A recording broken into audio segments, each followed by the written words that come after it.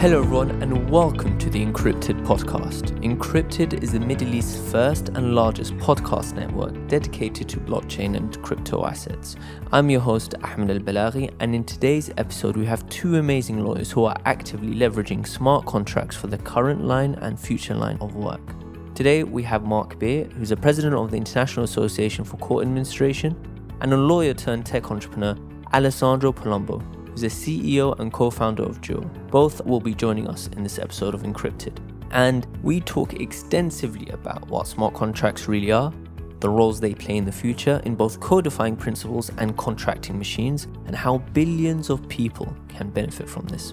And of course, we tackle the million-dollar question, which is, what will the roles of lawyers and law firms be in a smart contracting future world? But before we jump in, I would really want to thank those who've been supporting the show. And remember, you could support us in any way possible. You could subscribe to the podcast, you could rate the show, you could review the show. All those ratings and reviews help us a lot. And you could also share the podcast on your social media. Let your friends, your family, your colleagues know about what we're doing as well. Thank you so much for tuning in, and we really hope you enjoyed this episode. Hello everyone and welcome to the 38th episode of Encrypted. My name is Ahmed Al-Balaghi and I'm coming to you live from Area 2071 here in Dubai. I'd also like to announce that we have a new co-host on the podcast. His name is Nick Watson. Hey guys, thanks for having me. Great to have you. And we have two special guests with us today. We have Mark Beer and Alessandro. Say hello guys. Hey guys.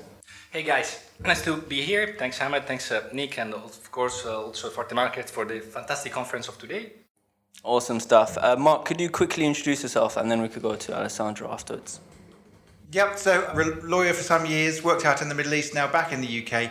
Firm believer that blockchain is the future. Firm believer that blockchain and smart contracts can improve the lives of over 1 billion people a year. Hello, this is Alessandro. I'm the CEO and co-founder of Jure. I'm one lawyer that basically then changed it in a tech entrepreneur. And we do with Jure, as in a few weeks will be public on the new website, Smart Legal Contract Editor. Basically, it's like the Wix for smart legal contracts and some dispute resolution systems. And we are proudly the only one solution to be legally binding for do arbitration about also smart contracts. So yeah, basically we leverage blockchain and law. Great to have both of you on, and thank you very much for coming onto the show. Mark, could you quickly give us a very layman definition of what smart contracts are? Well, they're contracts that people can't cheat at. They're contracts where if you promise to be paid, you'll get paid. They're contracts which can be enforced, not only locally, but internationally, which is a rarity nowadays. It's very hard to enforce a contract internationally. And they're contracts which are clear. They don't have ambiguity. And because they use blockchain technology, they're easy to put together, they're scalable, they're modular, and they present the future of legal contracting. All right, great. And today we were at the Smart Contracts conference. How did you guys find it? What were your biggest takeaways? What was sort of the vibe amongst the attendees? Because most of them were lawyers. They were here to sort of learn more about the concept. Well, we work basically on a daily basis with lawyers, and the one interesting stuff I think for a crypto community is that there is a huge portion of middle-aged lawyers, basically around 40 years old, that they got really interested in blockchain and smart contracts and whatever. Someone of you could think, oh yeah, basically because they are scared of losing their job, but it's not only that, because in some way also lawyers start to understand that they can improve the quality of the service they provide in some way, thanks also to smart contracts and blockchain technology. So the vibe today has been really interesting because basically there has been a huge interest for these topics, and the level also of the discussion was pretty interesting. And we discussed about smart contracts and dispute resolution, which is an angle which is particularly interesting. I think that this is also a good point to be clarified, because someone could think, yeah, but with smart contracts, we don't need a dispute resolution because there is no chance for dispute. But it is not really in this way, no? Well, I'll take objection, because since when is 40 middle-aged? Now, 40 is the new 30 now, so youthful lawyers about the age of 40 were there. I don't think they're there because they're frightened. I think they're there because they want to learn how to make money out of it. And that's sort of the nature of when the law changes, it's about adapt or die. And it's not adapt or die over millennia, over thousands of years, or over hundreds of years in that Darwinian sense. It's adapt or die like Nokia. It's adapt or die like BlackBerry. And if lawyers don't adapt to a new world of doing business, they will die. Not physically die, but their income will fall away. And it takes me back to Henry VI, the Shakespeare play, where if you remember, Jack Cade is sort of standing there saying, I want a perfect world, I want a utopian world. When I'm king, I want everybody to be clothed, I don't want there to be money, I want everyone to be fed at the public purse. And if you remember, his sidekick, Dick the Butcher, said, well, if you want that, you need to kill all the lawyers. And there's a real sense that this utopian world of blockchain, which takes away the central ledger, which takes away the power of institutions to control people and to charge people what they want, there's a real fear amongst the legal community. If you take that away, maybe it will achieve what Dick Cade was saying, what Dick the Butcher was saying, rather, which is it'll destroy all lawyers. Of course, it won't destroy all lawyers. It'll destroy lawyers who aren't adapted and adaptable to cope with a world in which contracts no longer are bits of paper written with a quill and ink, but are actually embedded, encoded, and enforceable using the blockchain. Perfect. So now, if we talk about the use case of smart contracts globally, and then we talk about enterprise business, I'm sort of like the enterprise space, so a bit boring, a bit like lawyers, as you can imagine. Where did that come from? Yeah, make your guest feel welcome. Yeah. So what would you choose in terms of the context of blockchain globally being adopted? What's going to create the mass adoption? Is it going to be enterprise, or is it going to be sort of consumer forward facing blockchain or smart contracts? Well, mate, sometimes to these kind of questions, I think the right answer is both in some way. My idea is both because let's say that many companies will adopt blockchain in their relationships with consumers. So I think there is also this kind of argument to be done. Maybe some medium-sized big companies will drive the adoption thanks to their user base and consumer base. Just let me give you an example. Probably you heard of the the test that has been done with insurances for putting in smart contract and automated basically reimbursement for flight delays. So in that case, how do you qualify that kind of vertical? Is it B2B or B2C? Because basically it's of course a B2C. So a single enterprise basically showed us how it's possible to drive a massive adoption also to consumers. My personal sentiment is this: probably the enterprise will do a really important role in that, because basically they will be able to educate in some way or force in some way a kind of adoption. But in my opinion, there is even today a strong willing from consumers, from single persons to use blockchain in everyday life. What we do basically also goes in that direction, because next year we want to basically empower you to create in a few minutes a good legally binding smart contract in a few minutes, make a payment with stablecoin, and be really sure for the business relationship you are creating, even if your counterparty is in China, in Russia, from another part of the world. So this is absolutely amazing. If we I think one concept which we should be to address it immediately.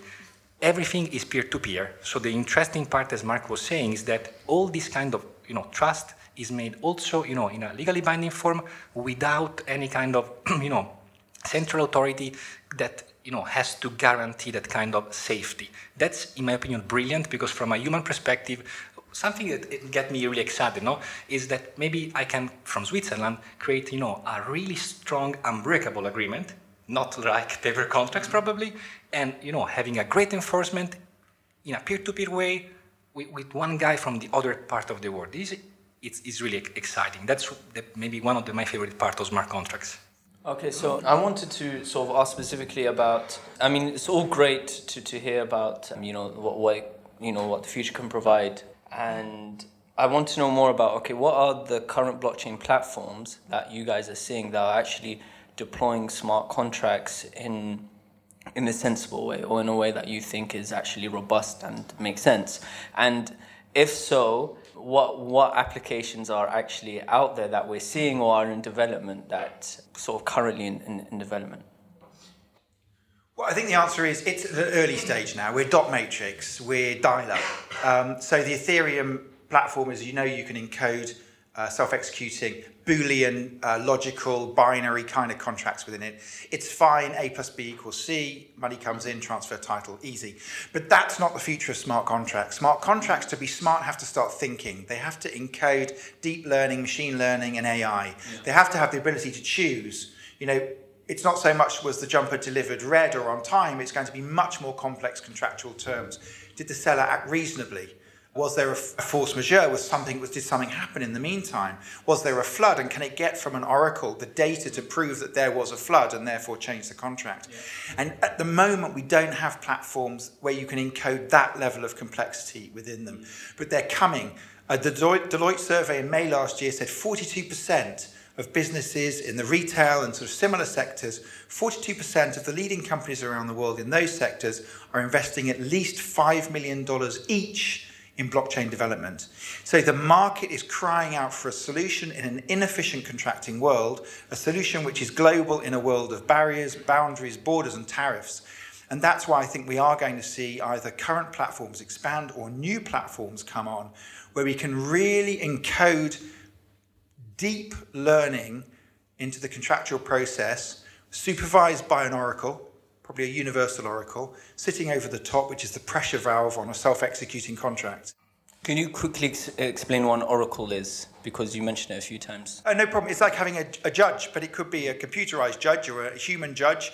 And the concept is, if you let the program just run and run and run, let's say the program says that for each day of delay, there's a 10 dirham penalty.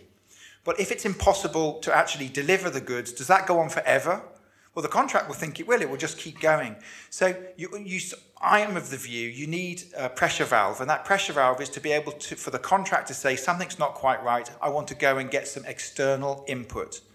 And that external input could be computer input, so it could be from the Met Office, it could be from the public register, or it could be to a human committee or a human or a arbitral panel. And that panel has the right to instruct the computer what to do with that problem.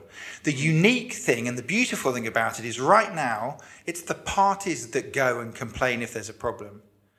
In the future, it's the contract itself which will go and seek advice. The parties won't be involved. So we're moving into a world in which lawyers' clients aren't going to be contracting parties. They're going to be self-executing contracts. What law firm do you know is ready to take instructions from a self-executing contract? So there's a whole load of infrastructure work to do, but it's hugely exciting. It really is a revolution in the way that lawyers need to think. But the upshot of it is seamless, enforceable contracts which are unambiguous. And I think that's so important for the world. We've got two people on the one side. We've got the lawyers and we've got the non-lawyers. So we know about the bar in the US, and you go and graduate from legal, and you end up getting the permission to go practice law, right? If somebody's writing smart contracts, will they, because they're basically writing law into a contract, and then somebody's going to accept that contract as an agreement between two parties, right? Will the person building the contract need to have finished school or gone to law school and graduated and say, yes, I vet that as an official contract? That's a good question. First of all, in my opinion, we should, there is the famous sentence about code is law. I would say code might be law. So basically, it depends on how you build up a smart contract, and everyone knows the concept of Ricardian contract. So I will maybe explain a bit more. So a Ricardian contract is a smart contract which basically embeds some elements of natural language. So the right question is, first of all, to be able to answer properly to your question is, do we really need some kind of elements of natural languages in a dry code smart contract? My answer, and I think also from a common law perspective from Mark, is yes. Because, for example, some essential elements of a legal agreement, like, for example, the acceptance, the offer and the acceptance, and I don't know, for example, the competent jurisdiction and the applicable law, they must be stressed out. So the Ricardian contracts normally is that basically this smart contract which includes some legal terms. My theory, our approach of my team in Jure is that this embedding should be done with a simple hash for not overcharging, of data, a ledger, a DLT. But apart this point is, in my opinion, I am I'm really disruptor on this topic, but at the same time, I'm a bit conservative. So I would say yes, they should complete their faculty and probably get the barrister, habilitation, because I think that the culture of, also from a legal perspective, if you want to innovate, you need to know your roots. You can't basically see the future if you don't know your history. But at the same time, I love, to try new things and learn by doing. So yes, I think that the new lawyers need to be strong on the, on the past as well, but at the same time to be extremely quick in learning new things and build up contracts, smart contracts as well. And I think that new generations will do a great job in that direction. Well, I'm not convinced that we move to a smart contract world where a party can force the other party to an inflection point where they have to see a lawyer. And I'm not sure you're suggesting that sort of concept of being able to go to a barrister.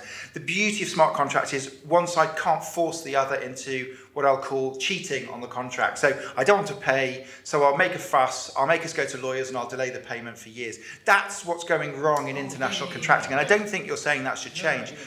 So actually, you can say code is law. That's why it's called the civil code. It's codification of a set of principles. Whether you do it in binary or whether you do it in Roman script or Arabic script, you're still codifying a set of principles.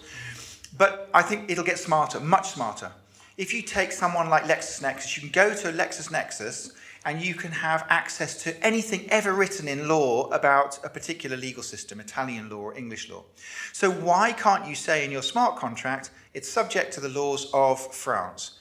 If the smart contract has a question about interpretation, then the smart contract simply plugs into a platform like LexisNexis, interrogates the platform, which gives it an answer, and it carries on based on that answer.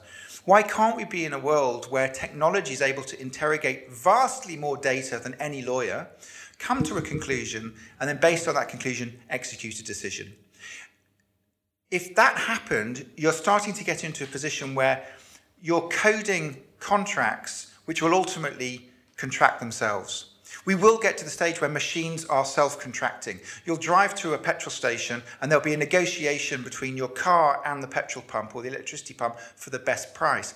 In the UK now, you can go to you can have a contract on your behalf which is negotiating with energy companies on a sort of hourly basis and flipping your energy supply based on the lowest quote for energy for that period of time. So we're already at the stage where machines are starting to contract on your behalf, self-contracting. So I think as technology gets deeper, we'll not only have machine contracting, but when they get stuck, they'll have a reference point, which may be to a legal system, maybe to a set of principles or best practices. We then get to, I think, the point of truly efficient contracting. That's why people say, oh, it's terrifying, that's terrifying, machines contracting with each other. It's sort of, that sort of Facebook example where they put the negotiation protocols together and they came up with a new language. That's the reality of it. That's where we're going. And my suggestion will be, in a world in which machines are starting to contract, prices will go down. In a world in which people can negotiate in real time through the use of technology, they can get the best price. So we cut out overcharging, we cut out surplus, and we cut out fat. I love the example now of negotiating insurance minute by minute. So if you're in your car and you want to go crazy fast, that day your insurance premium will be high. If you drive more carefully, your insurance premium will lower. If you don't drive at all, it's lower still. Now, as a consumer, isn't it fabulous to know that when you go on a 2-week holiday and you leave your car in the drive, you're paying basic theft cover. But when you decide to take it to the local racetrack and hoon it around, then your insurance will reflect the risk that you represent. These kind of real-world examples prove to me that in a smart contracting world, people get better off. And I'll finish with this. Why can't I lend to a microfinance scheme in Africa? Why can't we now all donate $100 and allow somebody to have a microfinance scheme in Africa? Because the commissions and the processes and the transfers and the contracts, they're all too difficult. We'll lose the money before it arrives. In a world in which somebody can set up a platform, donation comes in, automatically lent out, contracts are done immediately, repayment is done in the same way. We can actually start to transfer wealth into environments that otherwise would be impossible for us to access, microfinance being a good example. So we're at that zenith, we're at that point now, that inflection point. The tide of smart contracting is turned. We need it now more than ever because real world contracts aren't working. And that's why I think we're at that point. I just wanted to sort of like, whenever I think of smart contracts, I think of it sort of like literally flicking a switch. It's if and then, right? It's basically the concept that if I do this, then this happens.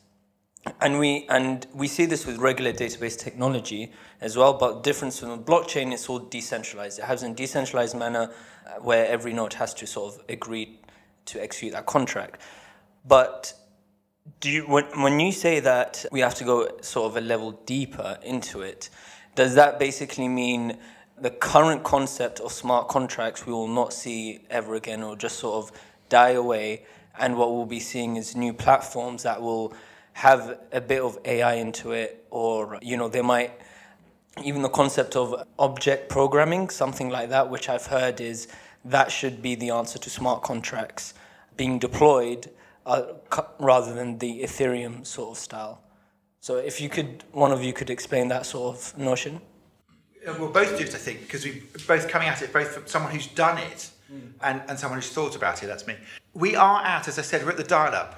We really are at the dot matrix phase. So yes, it is 1 + 1 = 2, or if A then B. And that's where we started. If you remember, I had a Commodore 64, which has 64K of RAM. And Commodore's tagline was, "You'll never need more." And so we're at that stage of programming now where the blockchain platforms are starting to incorporate a desire to have Boolean, if A then B. Okay. But we're going to move way beyond that. We're going to get to the point where you can code in contracts that think. So if A, then in the circumstances, bearing in mind a number of data sources, and based on an analysis of the law by accessing legal databases, then perform function B. If in doubt, go C. Okay. And it will get much, much, much more smart in that sense. I would like to link also for giving you my 2 cents on this topic. Basically, I think that I love the Mark approach, and I think in some way we can summarize this, the stuff which is going to be, happening in the next years, like a quest for being smarter as a smart contract. Because, for example, we are going to publish one article by my CTO about the fact that you were telling before. If we think about the vending machine of Szabo, this is not really smart. This is halfly dumb in some way. So basically, really, this from a legal perspective is crucial to be understood, because what Mark is explaining, and which is to me is extremely clear, is that there was a reason if for thousands of years, let's say at least 2,000 of years from ancient Roman law has been so complex, because if you want to put a lot of these elements and subjective elements in a contract which is safe for both parties, you need to put a lot of effort and attention. So I think that the quest of the next 10 and 15 years will be exactly in that direction. So basically there will be an evolution from if A, then B, which is basically an informatic syllogism, in something more elaborated, in which there will be a door that can be opened to external oracles. But let's, if we want, just think together a bit more on the concept of oracle. Exactly, it can be a software oracle or a human oracle, but a dispute resolution, a judge, in some way, technically speaking, it's exactly an oracle, because basically it's a smart contract exactly, which basically go in stopping mode and says, hey, let me ask to someone which is expert in this field how I should go on in this way. And the example, which is the first time I hear made by Mark, it's really interesting, because if we can do in the future also calling, for example, legal databases, and maybe also, experts which are not properly judges, but maybe some kind of, this is something we are thinking about, George. So not exactly a judge, but a kind of project manager of the business relationship. So it's a kind of pre-judgment phase. I see in that a possible future which is not, foreseeable today. I am as well excited about that, and from my side, I really like to, try to bring, to the people really the chance to build up this relationship in a quick way. But as well, you are really right. Today we have a kind of dumb kid in our hands, and we need to give time and to him to make the first steps and grow up slowly or hopefully fastly. Last point from my side, which is interesting. I hope it's not too much technical. Is I think that there is another really interesting direction of this world.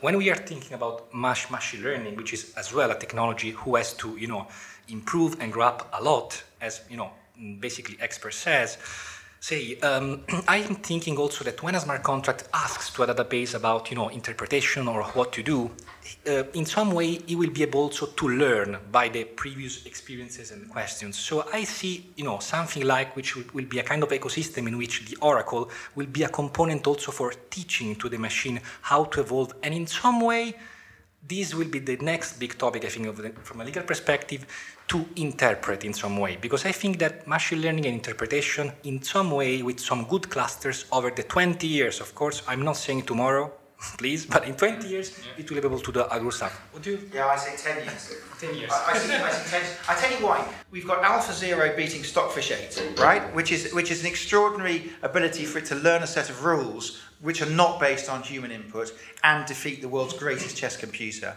We've got Alibaba's AI on the Stanford Reading and Comprehension Test, with AI technology reading and understanding better than humans. We've got the Facebook example of the creation of a new language with a better negotiation protocol. And you've got the Law Geeks experiment in which a computer was able to interpret a contract better and faster than a lawyer. So we're actually perfectly primed now for technology to start to take an interpretive role on contractual terms, which takes us away from if A then B to here's a whole load of sort of ambiguous and subjective ideas. You as a computer work on the facts you've got, and if you need any more, go and ask someone else, and then come up with a conclusion. The safety valve, though, is what happens if the conclusion's wrong. Yeah. And that's, I think, an area that this trust issue needs to be worked on, because if parties are concerned the computer could make a bad decision and it can never be changed, then I don't think people will embrace the technology. And that takes us to where's the safety valve, where's the pressure valve in the system. So there's exactly as we've said, that we're at an early stage now, but goodness, we're going to be on a high acceleration path. You know what's quite exciting about all of this is the fact that obviously every country in the world has their own definition of the law and how to interpret actions between parties. There are no borders with smart contracts if applied to a chain that's got that feasibility. Is there going to be a law that wins? Or, I'm not a lawyer, but is there a general consensus amongst lawyers globally that they all think the same way, they're just precluded by the jurisdiction they're in to think in a certain way? But really, I promise to do this for you and you do this for me, and that's a contract. And there are terms, but my country says I'm not allowed to interface with that country, therefore we cannot do this contract, or we have to do a special structuring on the language. What's going to happen? Because eventually, as it's borderless, the language and what is the definition of a legal binding thing, even if it's coded, will become neutralized. It'll be like a universal language. I find this question extremely interesting because basically it's one of the crucial and foundational point of what we are doing from a theoretical perspective. So to make a long story really short, our vision is that there won't be basically one law made by states between for business relationships. So I'm not talking about criminal law or public law, but for civil law, our vision is that there will be a legal pluralism enabled by blockchain. So we call that, and we are publishing an article on the Global Jurist, I think in the next month, made by us. We won a call for paper. The concept is Lex Mercatoria, which is not exactly Lex Cryptographica. What does it mean? Our vision is that thanks to also decentralized basically ledger, when there will be legally binding arbitration thanks to an arbitration clause, I can come back on this concept if they are not clear, basically experts will be able to draft simplified legal frameworks for specific verticals. So my vision is that for a freelance agreement on a global scale, there will be a specific handbook and also a jurisprudence, maybe simplified and really like in informatic development, object related, less sometimes general and abstract. So my vision is that there will be, yes, global basically legal frameworks, but made by privates, and those legal frameworks will be putting competition between them in a fair, probably, way, and which will be, in my opinion, the next big thing that hopefully we will be enabling that you as an individual, as an entrepreneur, you will be able to choose your jurisdiction, your set of rules according to the best one. So this is the kind of competition which basically enhances the power of individuals and basically also make the job of the states less, tough in some way. Because if individuals and enterprises are able to, self-regulated as long they don't violate the public order of every country, there is the room for private, jurisdiction. And that's what we say when we talk in these days about rise of private jurisdiction. This is a big stuff from a theoretical perspective, and I hope to be clear on this point, which is interesting. So let me explain you with a practical example. What we are helping to do is that a single company that wants to outsource from Switzerland a 50K software development activity from Switzerland to India will be able not only to create a smart contract, but to pick up a set of rules which are going to integrate in case of dispute or wrong point, missing point, that code according to their preferences, and they will pick up that according to reviews, in our case decentralized and then incorruptible, so that their relationship will be efficient and in any case really faster. That's what I think like, and I think it will be a big change also according to a general legal theory perspective. Can I pick up on that public policy point that you made? And that I think is going to be one challenge, right? Because the smart contract doesn't care about legal issues such as unconscionability, unfairness, illegality. A contract for input is death announcement of person A, triggers payment from person B to person C, a hitman contract. The smart contract doesn't care it's a hitman contract. It doesn't know it's a hitman contract. It doesn't have a conscience. That's a public policy kind of, you can't enforce a contract like that, right? That's, every legal system in the world would say that, but the smart contract doesn't care. And if you have two pseudonymous parties, then the system doesn't know who's actually contracting. And if payments being made in cryptocurrency, then whilst they can see the flow, they don't know exactly who it's gone to. So one of the beauties of smart contracts is that they're enormously efficient. But one of the challenges is you can do very bad things with them because the contract doesn't know that it's doing a bad thing. And I wonder where we'll end up on that. My thought is you can't really code that way, I suppose. I'm just thinking out loud. What you could do is what you do with contracts today, right? You draft it and say, we're going to have a contract, but it has to have a law clause. It has to be governed by a certain law. Take, say, laws of France or laws of UAE or laws of England. If you make it an obligation to choose a jurisdiction's law, then the smart contract would interrogate that legal system, as we discussed, accessing a database, and validate that the subject matter of the contract is not void in that jurisdiction. It could do that. But these are some of the interesting issues that have to be worked through. But it will be, I agree with you, it will be entirely up to the parties which legal system they want to govern their contract. There won't be a single legal system that will become a unifying legal system. We're not living in a world today where we're seeing unification. We're living in a world today where we're seeing fracture, and therefore it will be up to the parties to choose a particular system. Okay. This brings up another question that just pops straight into my head. Are the lawyers going to push this, or is it going to be the client that demands it? Where's it going to come from, right? So this is $1 million question. Yeah. Can I answer in 2 years from now? So yeah, we'll pause. Okay. We can't tell you. We're waiting now, right? Yeah. The road in some podcast. You have to answer. I have one answer based on our network. So my idea is that there is already a strong early adopters community by really forward-thinking lawyers. Mark is one of them, and I would be also, even if I'm not practicing and I'm doing this role as a CEO. So basically, I think that the big change will start with really forward-thinking lawyers, that they will be also willing to create a kind of competitive advantage, a first mover position for them. In my way, they will play an important role, and they will play an important role in some way. That said, I think once normal people will understand what really there will be a stake, the real adoption will come from normal people. But I think, in my opinion, probably a big, initial step forward will be made thanks to really forward-thinking lawyers, so professionals. Then there will come, normal people, users, clients, asking to their lawyers to do that. And as today happens for people in technology, they won't find easily a tech-oriented lawyer, and they will switch and find a new one. And and probably then there will come the masses of the lawyers. But it's just an idea. And what do you think? I think it'll be client-led. This podcast being recorded just after the Belt and Road conference, which is held in Beijing. That's 125 countries, what I would call 65 core countries, $6 trillion project across a minimum of 65 countries, but going up to 125. It has to unify the supply chain, it has to make the supply chain efficient, and it has to make the contracts enforceable across a vast array of geographies, a vast array of legal systems, and with a huge amount of money at stake. So, who will drive the use of smart contracts to develop an efficient and enforceable contracting network?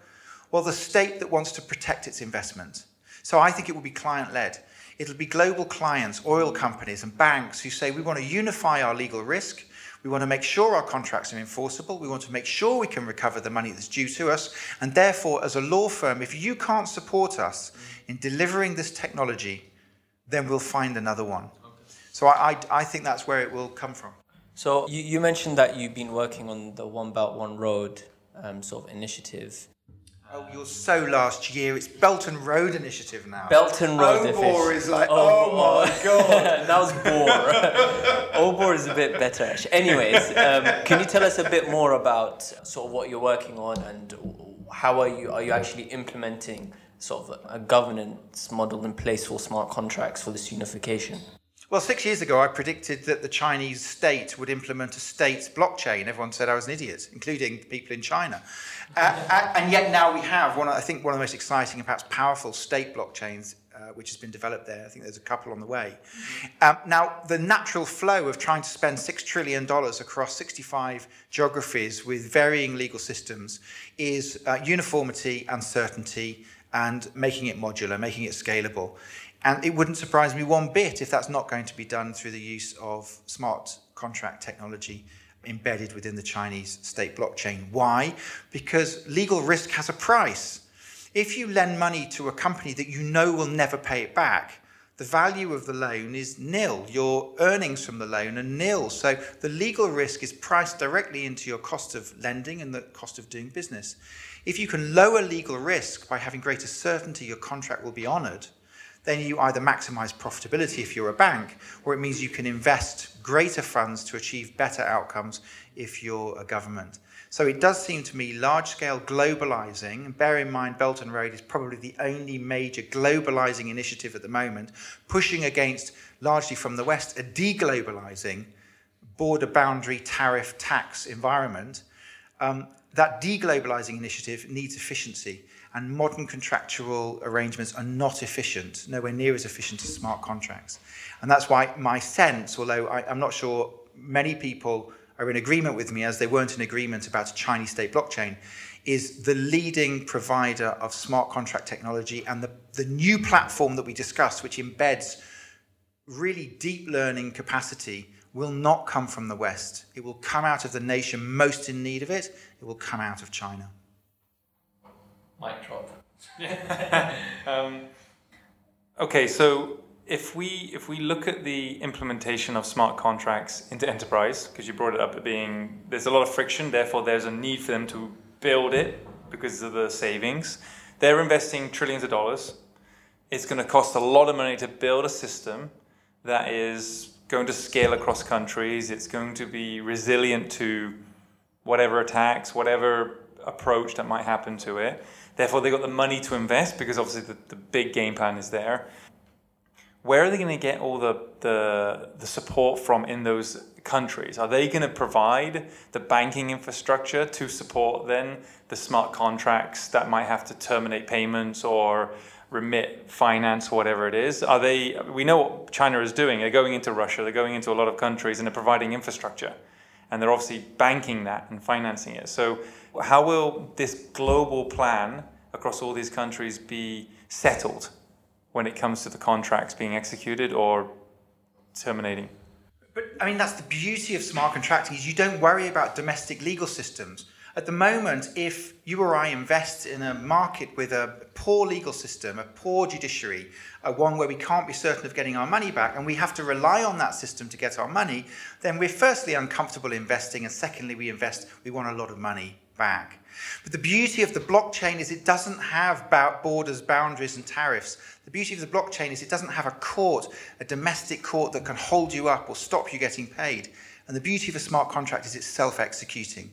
So if the terms of the Belt and Road funding, let's say for a high-speed rail contract, is backed by some form of gold deposit held under the Federal Reserve in New York or under the Bahnhofstrasse in Zurich, and the smart contract says that if there is an attempt to nationalize the asset, then immediately the gold the title is transferred back to the lender, then you've got a secure smart contract which ensures that a renationalizing effort, which may well happen in some countries, there's a financial incentive not to do it. And that's how I think they'll avoid the domestic issues that you referred to. So I get that concept, but how realistic is the interaction, interoperability between the blockchain and the actual real world sort of link? So I'm sure the blockchain has to interact with whatever systems the gold reserves, the treasury or the company that has the gold reserve actually use, right? So there would have to be a technical integration, and B, there'd have to be actual sort of agreement between all parties for there to be that interaction, for that smart contract to work. At what stage currently are we at where, okay, the other parties have agreed for the interactions to take place? The answer to that is, if the question is, would the gold reserve under the Federal Reserve in New York release the gold off the back of an instruction from a contract, then we know the answer to that. And it's likely to be a long time coming that there won't be that title dependency on what a contract spits out. But you can be much smarter as a lawyer. So if you were to say that upon reports of an attempt to nationalize, the debt falls due secured against the gold reserve, non-payment of the debt becomes a dispute, and the dispute can then be sent to a single arbitrator or using Jura or another network to produce a binding decision in New York. That can be done incredibly quickly because there's no arguable case, there's no defense.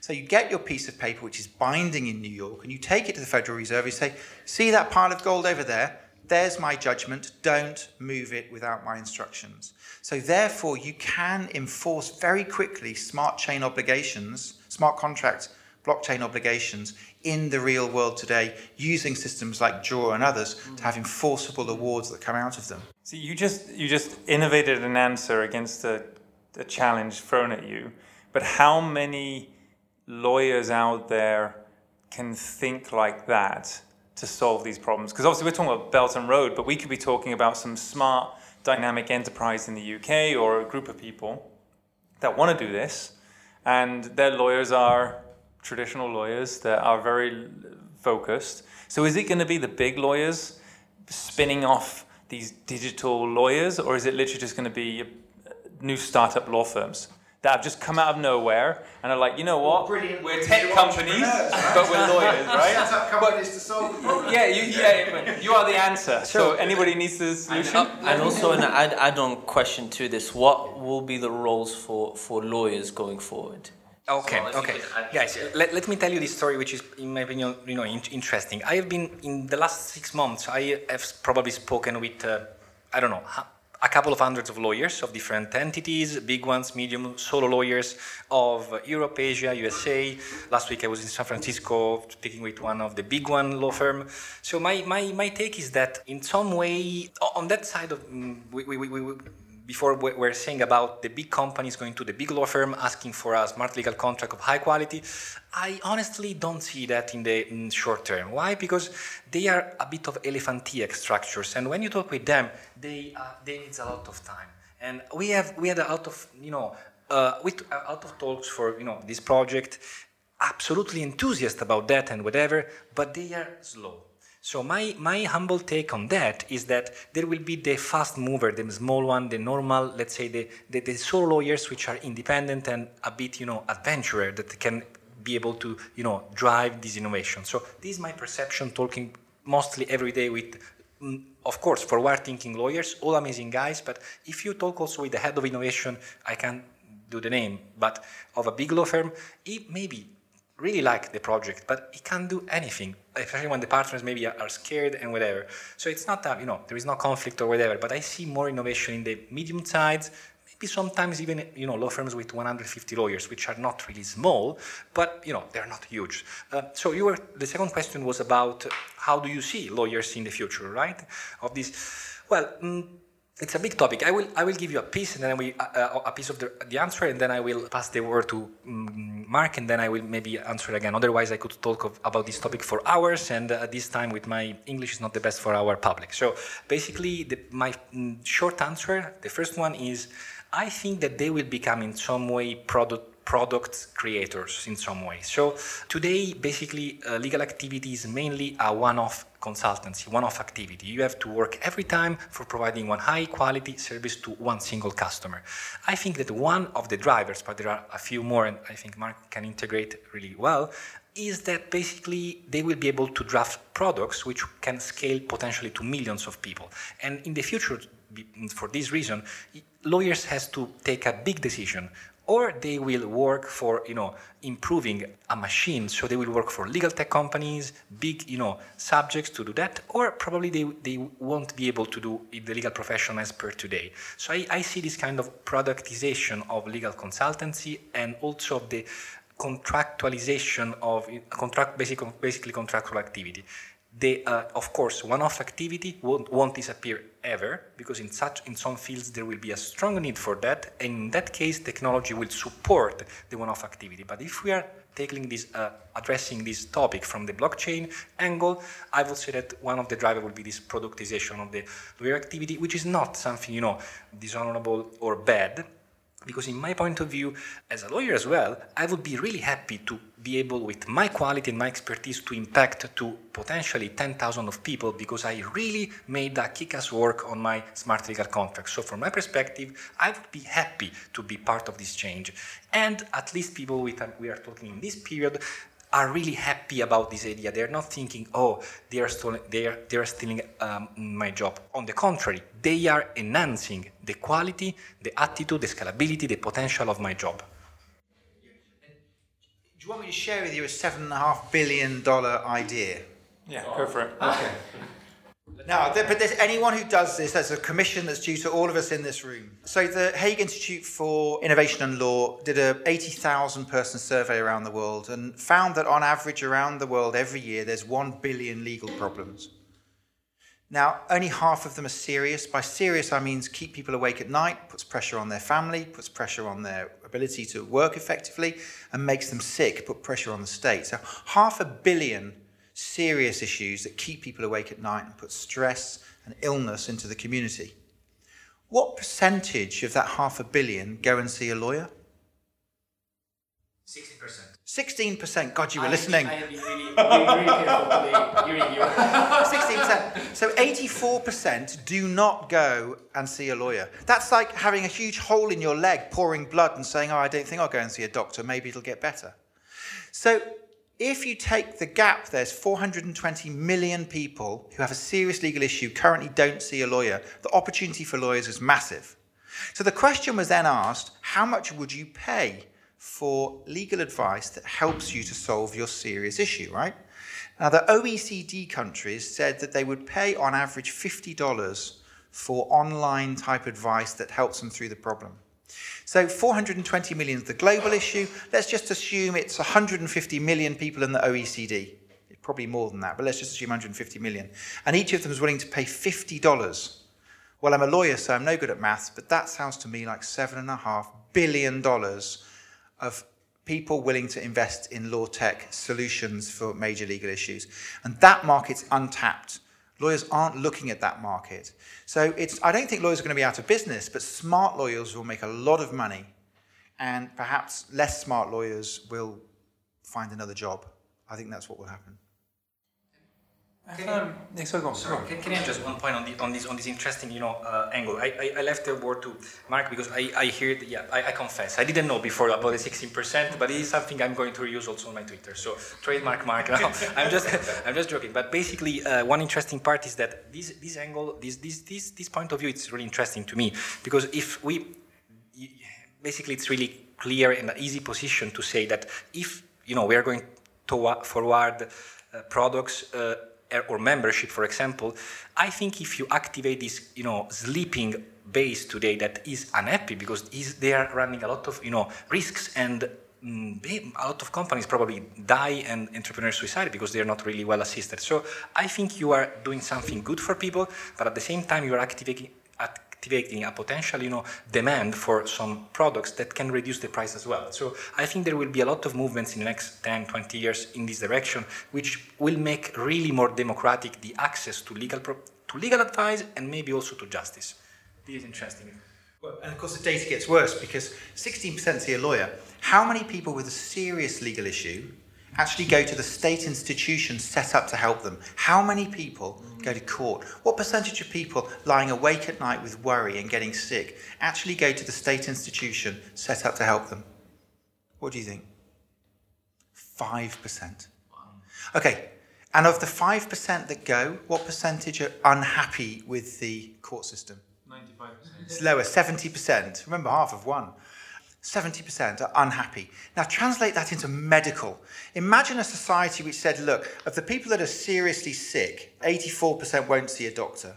Only 5% will go to hospital. And the ones that do go to hospital, 70% thought the help that they got in hospital was rubbish. We'd say that was terrible, wouldn't we? Wouldn't we be offended? Wouldn't we be deeply embarrassed? And wouldn't we be fighting to reform a system which is clearly broken? But why don't we feel that way about justice? What is it that means that we feel a really emotive bond to good, professional medical help, but we're willing to tolerate inefficiencies in our justice system and in our legal system? I don't know how long that will continue for, but the gap has to be filled, and it's likely to be filled by the private sector, in my view. Can I just jump in quickly on that one? Oh, yeah. No, sorry, I just wanted to add, because this topic it's really interesting to me, one topic. I speak a lot of time with, guys with abroad, outside the legal profession. So sometimes when you are disrupting something, if the people you are talking with have not a clear idea about the size of the problem, they maybe underestimate, what can we do with legal technology? Let me tell you basically just one small data. So maybe a lot of young guys don't know that for getting a first degree judgment, you can basically wait up to 3 years on a worldwide average. This data come from the World Wide Bank. So enforcement contract, report. You can Google it.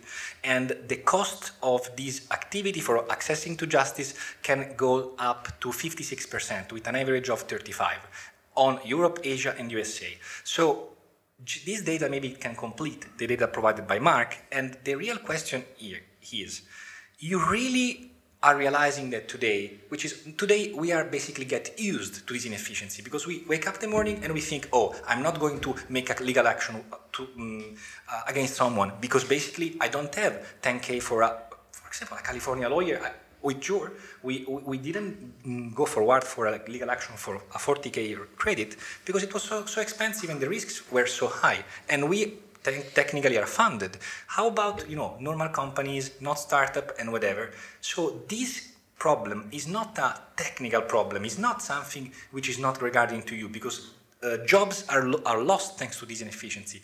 Entrepreneurs basically have to close companies and lose jobs again thanks to this inefficiency. So I want just to identify better these problems. When today we are talking about smart contracts and the dispute resolution, we are not just talking about the general theory, of the Byzantine problem or whatever. We are talking about something which is really concrete and impact on everyday life of people, which is, in my opinion, that's why we are really excited about legal technology. It's not something, we want to, improve legal agreements because are more fancy and whatever. No. We are going to do something which is really useful for your daily life if you want to open a startup or a regular shop or whatever as a professional.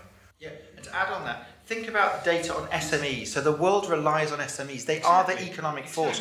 What's the number one factor worldwide that kills an SME dead? It's not the ideas. It's not the talent. It's cash flow. Because they can't get paid. Exactly. Because, as you say, they go to the judge. The judge says, let me think about it for a year or two. Then the other side appeals. They're 3 or 4 years in. How long will their landlord wait to be paid? How long will their staff wait to be paid? So having self-executing contracts so the SME gets paid on time, what the SME is due, drives that economic force because the SME sector is such a vital part of it. And I think, these are real world examples that you've raised here of how the smart contracts will make a massive difference. Countries that embrace it will have entrepreneurial growth and talent. Countries that deny it will simply stagnate. Exactly, totally agree. Okay, so now you've mentioned some very, very interesting points. Which now? Oh, did we bore you? I just woke up, sorry. Which I know we keep talking about a non-jurisdictional location, but you've mentioned very big holes that have great opportunity, the challenges that create opportunity. Which country, let's take a democracy for now, which one is going to take this on? So which one is going to fill this gap? You're talking about all those small enterprises that don't have access to a service. They've got a hole in their heart, and they basically have to bleed to death because they have no support for legal contracting. They can't get paid by someone they have a contract with. Is the UK going to do it? Is the UAE going to do it? Is it going to be some new spin-off entity? No. There is one clarification to be done. Basically, in our view, because we are pretty aligned on these topics, won't be states, won't be countries. We don't. The beauty of this concept, in my opinion, as long as there is an arbitration clause, the today legal framework allows basically currently arbitration on the blockchain. So basically, there is not a need of a country going on these topics, but it's enough the current legal framework. What we have to do is to use basically what we already have in a better way, thanks to also to blockchain technology and also maybe some creative idea about legal systems. So then there are some countries understanding the importance of this activity, and we will be used by a government as jure. But Can we talk about some of those countries? Because maybe there are people listening to the podcast that would like to know where they're going to be able to get this started. This information I unfortunately can't disclose the specific name of this country, but in a few weeks, maybe time, yes.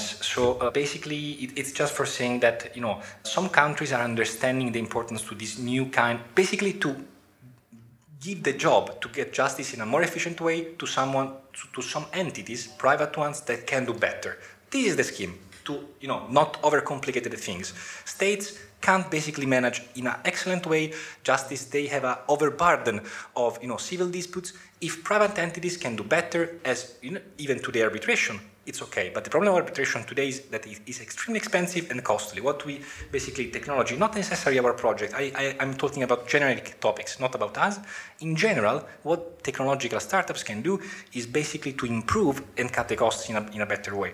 About the countries, I don't know which is your idea, Mark, because honestly, it's a pretty big topic and. A dynamic country, somebody that's very much I question. Pushing it. I appreciate there's a hole to be filled, and that's a whole separate discussion. But you said which democracy will fill it? Is this sort of some ideologue that only democracies can solve technological we already solutions? spent enough time on China, so I wanted to talk about something else. So now you're limiting what we can talk about. Well, sure. Oh, Why not? goodness. Why not? We're the editors. You have to think which country has an economic imperative to deliver an efficient supply chain across the world. That's the country that will deliver the greatest solutions. Are they limited to that country? Of course they're not. The beauty of it is other private sector and to an extent other governments can use that platform. But I go back to the internet. When the internet started, it was to be entirely decentralized and deregulated. Yeah? But then people realized we need to control that IP allocation, right? So we had ICANN. The US became the quasi-regulator, okay? But it doesn't have to be the US. It can be a country with an imperative to make sure the system works effectively. So could we have a court of the blockchain in China? Some would say we already have it in Hangzhou. Could we have a system, a universal oracle? Is it likely to come out of China? Yeah, I think it probably is. They've got the technology, the impetus, and the funding to do it. Does that mean that other countries can't use it? Absolutely not. It'll be an open platform. It has to be because it's a globalizing force. So I know that you're trying to sort of get us to the point of praising a democracy, and I can understand why you might want us to do that. But simply from a technological point of view, without looking at any particular boundary-based piece of geography, look at the place which most needs to globalize. That's where you'll find the heart of smart contracting. I definitely agree with China 100%. I mean, I'm with you on that. I've seen it, experienced it. It's tough luck on democracy, mate. On this particular topic, personally, I am of a slightly different advice in some way. But again, it's points of view. It's interesting to debate about them because my thought starts from different origins. Because in my humble perspective, if we think about ICANN and standards, I would prefer to think at this stage with this technology about not standard, but consensus-based accepted standards, so made by private. So I don't have a complete thought about that because we are really deeply oriented from the private world. Sorry, private basically concepts and entities and communities. But let me just stress out that my beginning of the thought comes and goes in a different direction. So to this question, personally, I would answer in a different way. I'm not thinking about standard from China or USA. I'm thinking more about, let's say, rules, standards, and frameworks adopted by consensus by communities. Because I think that the big change, but I might be wrong, will be thanks to, how decentralization works, to the real, adoption by consensus. So personally, I don't see countries, they will play a big role as a friendly approach to these kind of improvements, but I might also don't want them to do much. Let me tell you just this story really quickly. In Italy, which is really beautiful example of an efficiency of justice system, unfortunately for many reasons, basically it took a lot of time for implementing the processo telematico, which means basically digital trial in public courts. In Greece, I have friends here that told me that probably it's like the law for digital trials has like 15 years and they still don't have a digital